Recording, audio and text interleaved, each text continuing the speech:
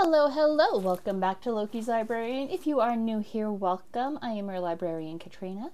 This is where I am reading through the enormous library of books that you see behind me, and then I give you a quick synopsis and tell you what I think about them. So if you like books, just aren't sure what to read next, hit that subscribe button, like and share my videos, and let me know what you think in the comments.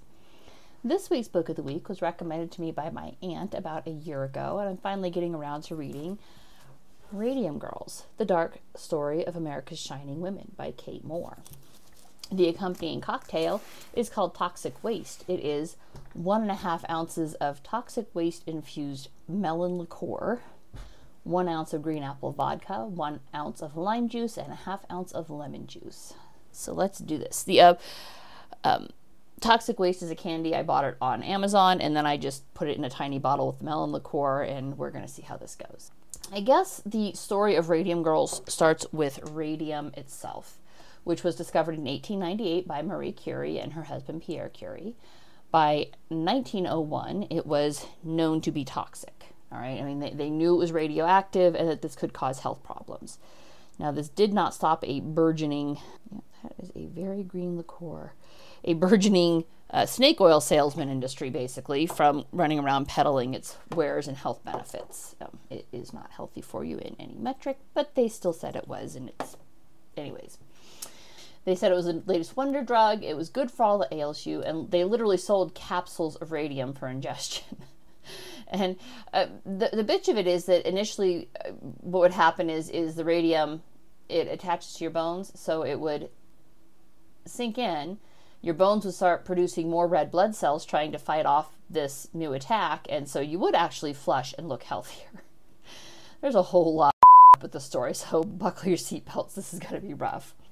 It was known for glowing in the dark because it had this luminescent effect, and so it became this burgeoning new industry where they would paint clock dials, watch faces, and clocks to glow in the dark so you could tell what time it was. And this became very big during World War I for the boys in the trenches, right? Because then they'd be able to tell what time it was because they'd be able to see their watch face no matter what. So with the advent of World War I, a burgeoning new industry popped up where they would paint these watch faces. I say 1 ounce of green apple, 1 ounce of green apple. The United States Radium Company, USRC, in Orange, New Jersey, was opened up to provide these glow-in-the-dark wristwatches, which were the high demand for the boys fighting in Europe. And so they hired, as any company would when they have a hot new product that they need to fulfill orders for. And a lot of the boys were overseas fighting, so hundreds of girls were signed on to paint these watch faces. And they were all trained in the same fashion. I'm going to do a demonstration here, not with radium. I'm using green cake frosting. They would have their paint. So the frosting is the paint in this case, right? They would have their brush. They would dip the brush all in the paint. But this, as you could see, pulls the bristles all out. So in order to pull the bristles back in, and now it's a fine point. Now you can paint with it, right? Paint fine lines with it. See that? Every time you paint, you have to dip, lip, paint. Every time. Over and over again. Over and over again. Keep that visual in mind because it gets really, really horrifying the more you think about it. Oh, well, hold on. I need this plate for cutting my lime and my lemon. Now that visual's out of the way. How much lime do I need? I think I need 1 ounce of lime. 1 ounce of lime. So, all these girls are trained in the same fashion. You dip the brush, swirl it, use your lips to bring it to a fine point, paint the numbers. Dip, lip, paint. That's how they're trained. Dip, lip, paint. That's the process. So, no one thought anything of it. Radium was known to be hazardous on some level, all right? And we know that they knew it was hazardous, despite having sold it in capsules and everything, because the guys in the labs who did the actual extraction were protected with lead aprons against the beta and gamma rays that were thrown off by radiation. The alpha waves, which are by far the most dangerous of them all, were so weak they were easily stopped by a piece of paper. So they actually weren't worried about the alpha rays, even though that does the most damage, because paper could stop it. No, it can't stop alpha rays. Clothing. And it was believed that because the girls were using such minute amounts of the radium, it wasn't going to be harmful to them because it was just a tiny little amount. They weren't You know, they weren't exposed to the big chunks like the boys were, and so they didn't need the protection. All right, we're supplementing because apparently 2 limes are not enough. So the only indication that any of them ever had that dip lip paint could have a detrimental effect was one day when Grace Fryer was steadily at work. USRC plant owner and lead scientist Sabin von Sochaki was walking through the plant, and he saw her do that dip lip paint routine. And he said, and this is a direct quote, "Do not do that, it will make you sick." One comment. No posted signs or anything. Half ounce of lemon. I'm just going straight out with the lemon juice on this. I have a fresh lemon, but now I'm like, that didn't work. We're just going to do the real lemon. This will work. I'm not going to beat myself up over this. So one throwaway comment made early on was the only indication they ever had. And von Sochaki would know. He'd lost his thumb to radium. A chunk got on his skin and he had to amputate. He was also training directly by the Curies, so he definitely knew about the hazards of radium. But beyond this one warning during a pass-through at the plant, nothing was ever done to stop the practice. Shake this. Now, among the many perks of working at the plant was a pretty solid working wage. A girl could earn a lot of money painting dials. And it doesn't sound like much when you look at it in today's dollars, right? They were paid like 0.015 cents per dial, so it's not even quite 2 cents a dial. But on average, a fast painter could paint about 250 watches per day, and that would be $3.75 per day. You adjust that for inflation, that's $112 per day, or about $672 per week, given the most worked 6 days per week, which was pretty standard back then. Oh yeah, that is a green cocktail. That's fabulous. That's fabulous. That is so fabulous. Sounds like small potatoes, right? $672 per week. That's absolute garbage for today. But in the early 1900s, everything was still on the gold standard, so that was a very solid, like, upper middle class income. You were doing really good at $672 a week. All right, I'm sorry, 375 per day, excuse me. That's a solid middle class income. And the girls, I mean, they were teenagers. They were young. Most of them still lived at home. They weren't married, so they went out and they bought new clothes and hats. They enjoyed going out dancing. They had socials together. They, met up with their boyfriends, and they enjoyed helping their country out, supporting the troops, painting these watch faces. They would, carve their names on the backs of the watch and say, this was painted by Grace Fryer at the USRC plant or whatever. And they'd get letters back from these boys saying, thank you very much. I was able to keep track of time. And so they were kind of building this connection and helping out their country. And all the time they glowed. I mean, like, literally glowed. That was one of the other perks from working at the plant, is that you basically took on this ethereal quality from all the radium because you would glow everywhere you went. You'd go out on the town and your whole skin would be glowing, literally, because you're covered with this fine particulate radium dust.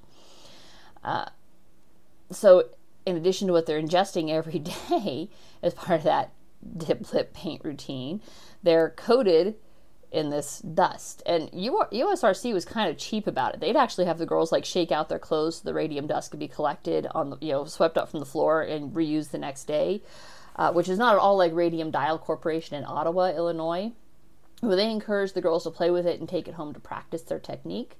And there's anecdotes in the sections on Radium Dial Corporation about how on their breaks they would go into the dark room and paint each other's faces to see the glow and eat their lunch at their workstations right next to the radium. So plate of radium here, cocktail right here, and they're just eating and drinking right next to radium. That's not bad. I'm not much of a sour cocktail person, but this one's actually not too bad. I probably should have picked one. The toxic waste candy had 4 different flavors, and I just went, and put one of each in there. I probably should have just picked one, but this isn't bad. With the benefit of 100 years of hindsight, and the knowledge that Madame Curie was buried in the lead-lined casket due to her radioactivity as a result of her work with radium, my eyes were like this the entire time reading this book, because I just knew nothing good was coming. I remember those alpha particles, the ones where 95% of the danger of radium comes from the alpha particles, and They're so weak they can't pass through paper, but they do pass through clothing just fine. And when you are directly ingesting it day after day, 8 to 10 hours a day, 6 to 7 days a week, that accumulates pretty quickly in your system. Remember when I said radium, like calcium, attaches to your bones? Most of the girls started feeling it in their bones first. Their feet might hurt a little more than usual. They might have an ache in their back when they probably shouldn't, because these are young girls. The youngest she mentioned was Catherine Schaub, who was just 14 when she started working at USRC. And there is no earthly reason for someone that young to be having foot and back problems. But the first to really fall, at least as chronicled in this book, was Amelia Molly Maggia, who had been 19 when she started working at USRC. Now, I say as chronicled in this book because there was always a possibility that somebody else died first and it was just not suspected of being related to the radium, so it was never investigated. Like maybe her family had some sort of an underlying health history, and so the family just never suspected. No fault of the author, certainly no fault of the family, it's just a possibility. So Molly Maggia, like all the girls, dip lip paint, kept on working at USRC after the war, even though quite a few of her compatriots had left for other employment by that point. I mean, it's fun, but it's factory work, right? Most people then and now seek to get out of that and move into the white collar. And so, they would leave, and Molly stayed. She just kept doing it. She kept working at USRC. For Molly, it started with fatigue. She just got very tired. Really unusual. Again, she's very young, started there at 19. She's like 20, 21, 22. And then her teeth started aching. So she had this really nasty toothache. So she went to see a dentist because your teeth hurt, you go to the dentist. And she had a tooth extracted, but the hole where her tooth used to be would not heal. It just kept oozing pus. So isn't that a lovely visual? So she went to another dentist for a second opinion, Dr. Joseph Kneff, who treated her for pyorrhea, which is basically, that's that plaque buildup you get along your teeth. Well, when that actually starts to affect your teeth, that it's called pyorrhea, and that can cause infections, and she still wasn't healing, and more of her teeth seemed loose. Now, through all of this, she's still working at USRC. She's still dip lip paint, even with her sore mouth. And she becomes less social at work because she has a mouthful of pus, which creates bad breath. Who knew, right? And then she starts having aches and pains everywhere. So she's diagnosed with rheumatism. And sometimes when Molly would see Dr. Kneff, her teeth would just fall out in his hand. He'd be like, and they just fall out in his hand. And the doctor at one point thought she might have syphilis. The test came back negative. He asked her what she did for a living, and she said she was a dial painter. So he thought she might have phosphy jaw, which is what happens as a result of prolonged exposure to phosphorescent paints. But there was no phosphorescence used at USRC. It was just pure radium. And the company confirmed this and assured Dr. Kneff there was no way her illness was connected to her job at US Radium Corporation. Eventually, Molly had to quit her job because of all the pain. She was in too much pain to keep working. Her entire jaw turned into one festering abscess. And in May of 1922, she went to see Dr. Kneff, and he asked her how she was doing, and she kind of indicated the bulk of her pain was in her jaw. And he went to probe her jaw, and a chunk of it just broke off in his hand and just snapped and came out in his hand. Just fell the off. I mean, if that doesn't make your butthole pucker, I don't know what will. I mean, horrifying. It was so bizarre. I mean, he had never seen anything like it that he actually kept the chunk of jawbone in an office drawer, and he only realized the radioactive effects later when he went to pull some x-rays out of that drawer, and they had been erased by the radiation emanating from the jawbone. Molly died in September of 1922 from a hemorrhage. She was 24, 19 when she started, 24 when she was dead, less than 5 years from learning that dip lip paint routine to being marked dead due to complications from syphilis. She did not have syphilis. The second test run was a false positive.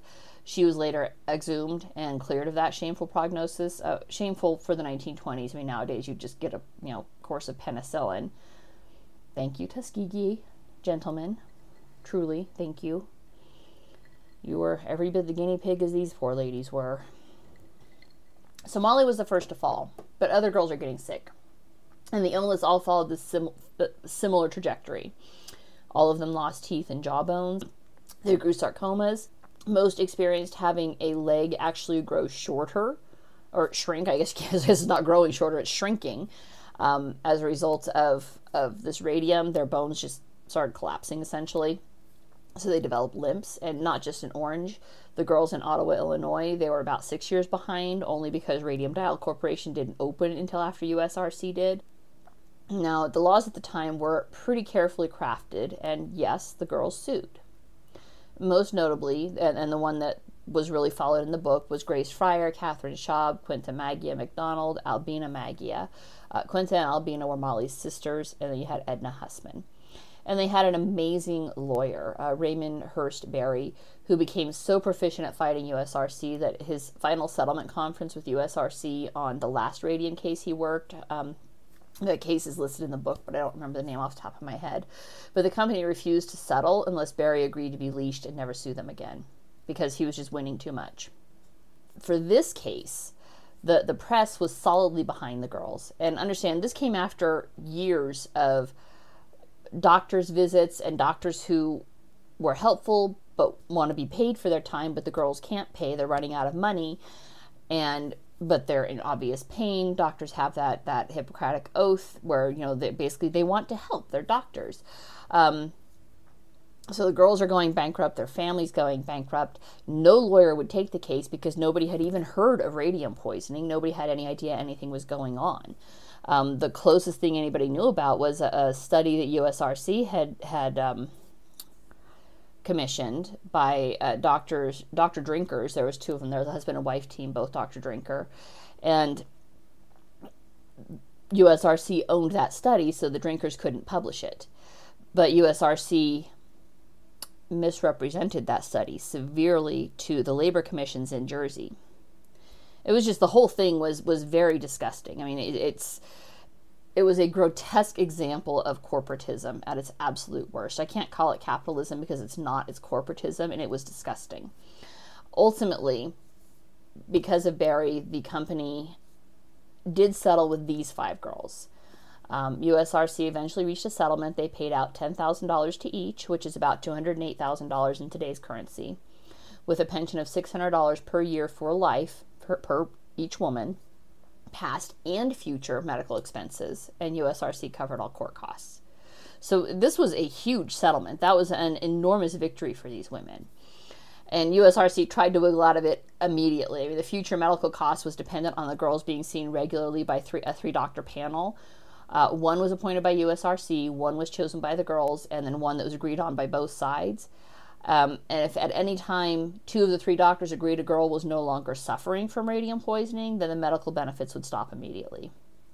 And even though USRC managed to sway that 3rd neutral doctor into basically being somebody they handpicked, it shocked the shit out of USRC when month after month, all 3 doctors kept reporting the girls were truly ill and likely to die at any time as a result of radium poisoning.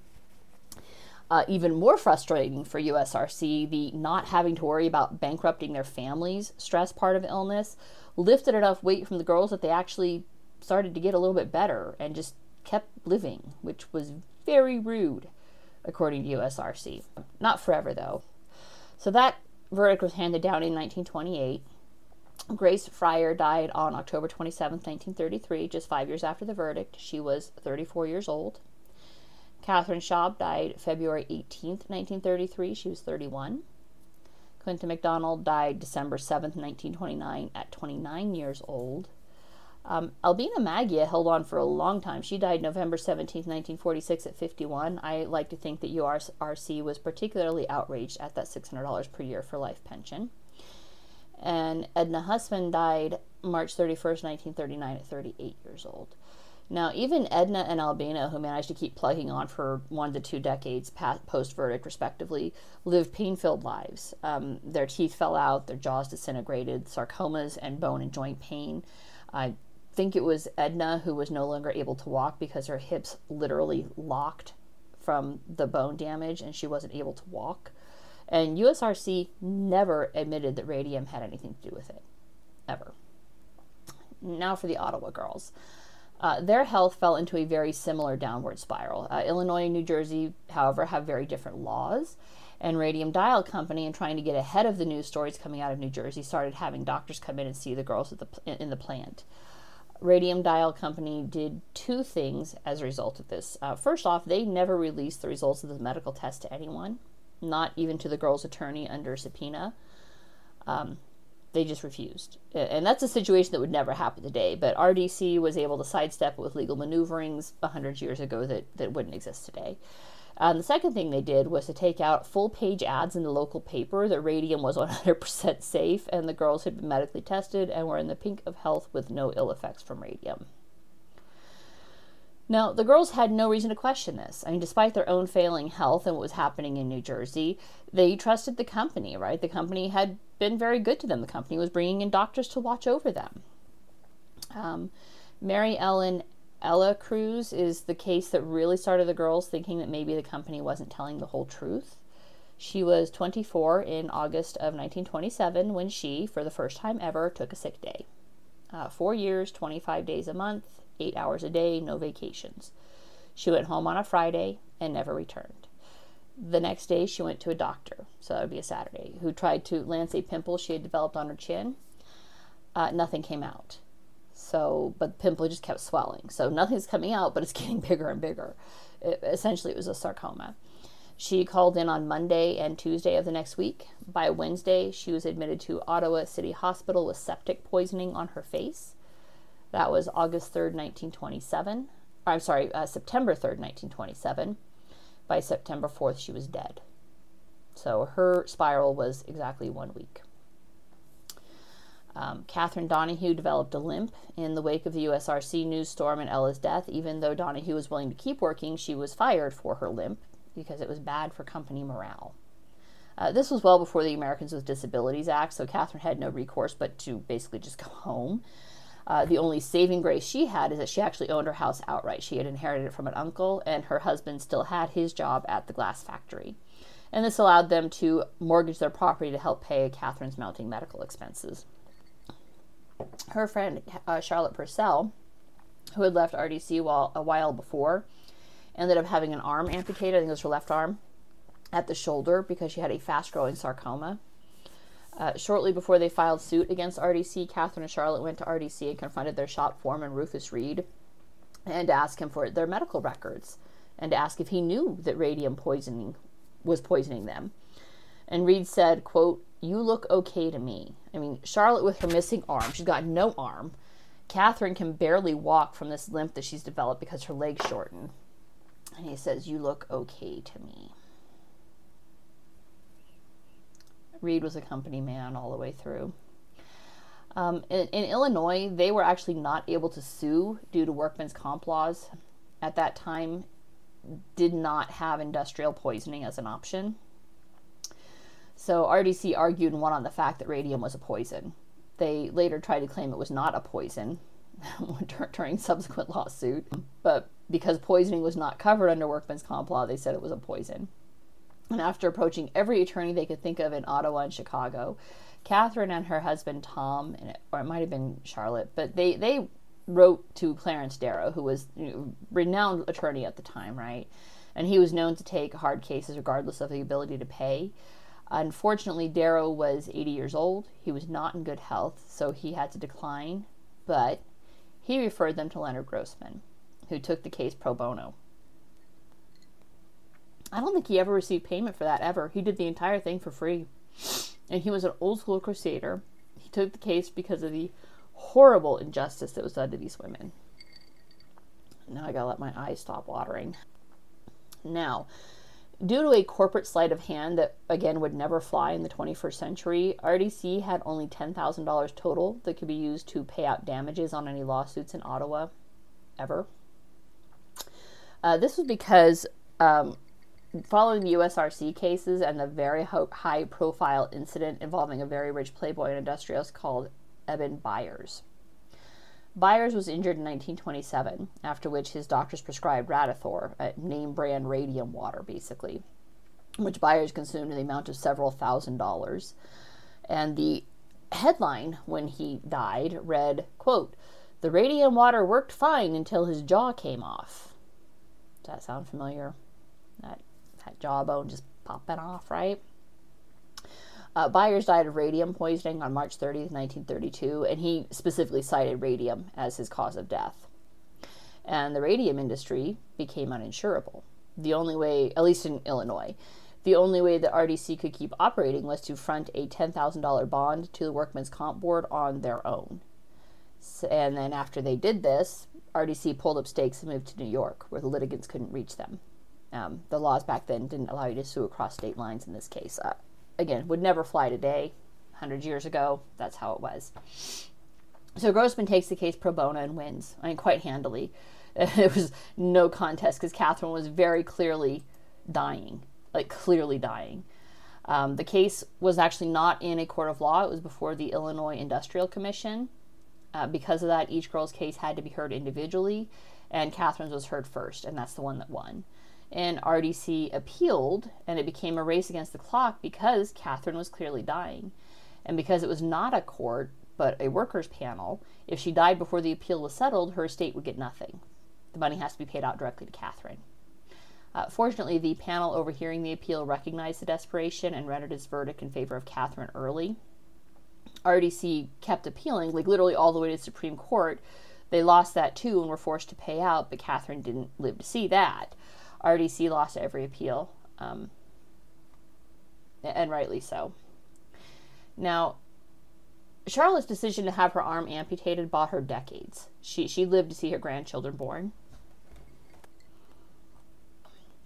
And that ultimately became the girl's lasting contribution. There were massive changes in the law nationwide, so that now corporations are mandated to give you copies of your health records. Right? OSHA was born out of this, and there's some good and some bad with that. I mean, OSHA is no picnic, but you read stories like this and you can say, okay, I can see where they might serve a function, because I think most companies do tend to want to do good. They want to do right by their people. Not all. Quite clearly, not all. And it's disingenuous to say that all companies will always do the right thing, because that's very clearly not true. But when World War II ramped up and dial painters were again needed, actual protections and protocols were put in place to protect the new dial painters. So that, I mean, none of them had to go through what the Radium girls did. And when the Manhattan Project began, there were non-negotiable safety protocols the scientists insisted on as a direct result of what happened to the Radium girls. And when the Atomic Energy Agency put out a notice that they wanted to test any surviving Radium girls and see how long the radioactivity lasted, I think they all stepped up and said yes. And the relatives of those who died agreed to exhumations, not just their daughters, but to children who had died early as a result of proximity. One of the dial painters they exhumed was a Margaret Peg Looney. Peg had been 24 when she died on August 14th, 1929. They exhumed her body in 1978, and she was found to have 19,500 microcuries of radium still in her body. That is more than 1,000 times the safe amount. 50 years after death, she is still highly radioactive. Now, this book was released in 2018, and not too long after that, a movie was made by the same title using some of the same motifs. I think the movie was loosely based on the book. So loosely based that just watching the trailer, I knew this movie was going to piss me off. And not in a that's so outrageous, how could this happen kind of a way, but more in a way to shit on the memories of the women who actually lived this kind of way. I mean, they got the last name of the head lawyer right. Right, they got Mr. Barry. The company doctor for USRC, Dr. Flint, and the company owner, Arthur Rader. Although I think they conglomerated him. I think Rader was the owner of Radium Dial Company. No, he wasn't. He was USRC. Dr. Martland. He was a New Jersey medical examiner who figured out the connection between the radium and illnesses, and also how to test for radium poisoning, both when they're alive and when they're dead. Brilliant man. Dr. Catherine Rinker, they mentioned her, although her husband was suspiciously absent in the movie. They didn't bring him up at all. But the women who suffered under this are nowhere in the movie. The lead character in the movie was Bessie Cavalos, who wanted to be an actress. Because of course. Right? In Hollywood land, there's nothing more tragic than an actress not getting to act. The real life tragedy of women who wanted nothing more than to be a wife and mother, experiencing multiple miscarriages before having a complete hysterectomy due to radium-induced cancer of the uterus. It's not tragic in Hollywood. Catherine Donahue, who had been receiving treatment for pernicious anemia, which she developed as a result of her exposure to radium, had to stop all treatment when she found out she was pregnant, thus accelerating her decline. That's not tragic enough for Hollywood. I mean, to Hollywood, why did she just get an abortion? Well, because she was Catholic, all right? And she was very close to God. God and her family were her only solace throughout this entire ordeal. Not having the baby was not an option. That child being born mostly healthy but failing to thrive, she only weighed 10 pounds at 1 year old. That's not tragic to Hollywood. But the actress, oh no, she was cut short. You, Hollywood. And Hollywood really leaned on that misdiagnosis of syphilis that Molly had, basically showing Dr. Flint diagnosing all the girls with syphilis. That never happened. There was one misdiagnosis, but beyond that, nobody knew what was going on with the girls. There were multiple misdiagnoses. Multiple causes of death were listed incorrectly on death certificates, but there was only one instance of it being mislabeled as syphilis. All right, the others were, complications due to diphtheria or something else, and it was always radium related, which they discovered after the fact. But they really leaned on that syphilis thing, really hard lean on that one. They leaned on Dr. Flint not being a medical doctor, which is actually true. He was not a medical doctor. He had a PhD in industrial hygiene. Big difference.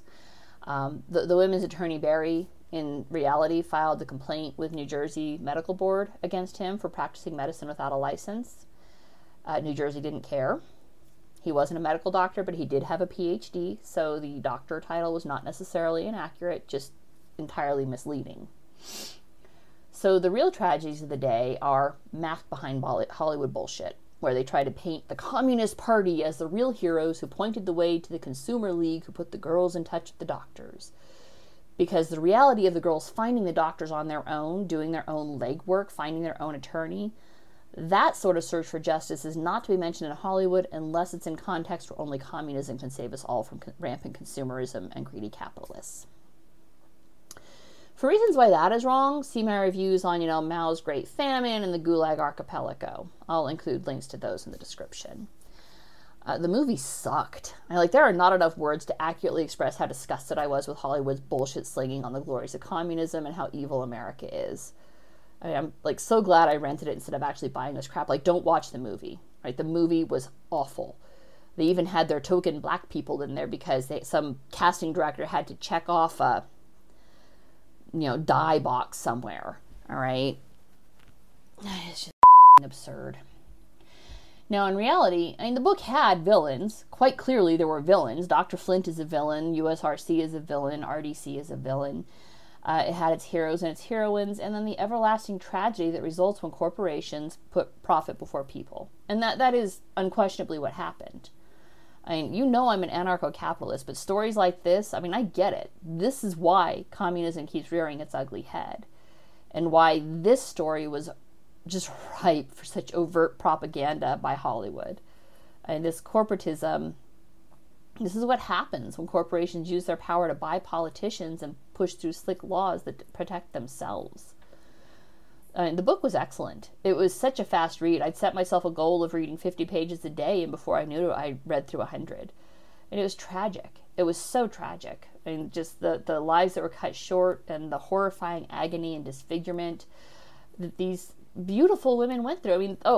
The movie is at some point she's going to have a surgery to remove her jawbone. That is not what happened. The jawbone just fell out. Catherine Donahue would be talking to somebody. She'd be talking to her lawyer in her home, and she'd reach into her mouth and rip out a piece of jawbone because it just fell off. There was no surgery for that. It just fell off. My asshole is still puckering over that one. How horrifying. Man. But their legacy, it is unquestionably one of righteousness and hope for the future. And I highly recommend this book. Skip the movie. Don't waste your time. Don't waste your money. It was horrible. I think I actually saw my brain at one point from how hard my eyes rolled. Woke up with a headache this morning from my eyes still rolling. That's it for this week. If you liked what you saw, don't forget to hit that subscribe button, and I will see you guys later. Bye.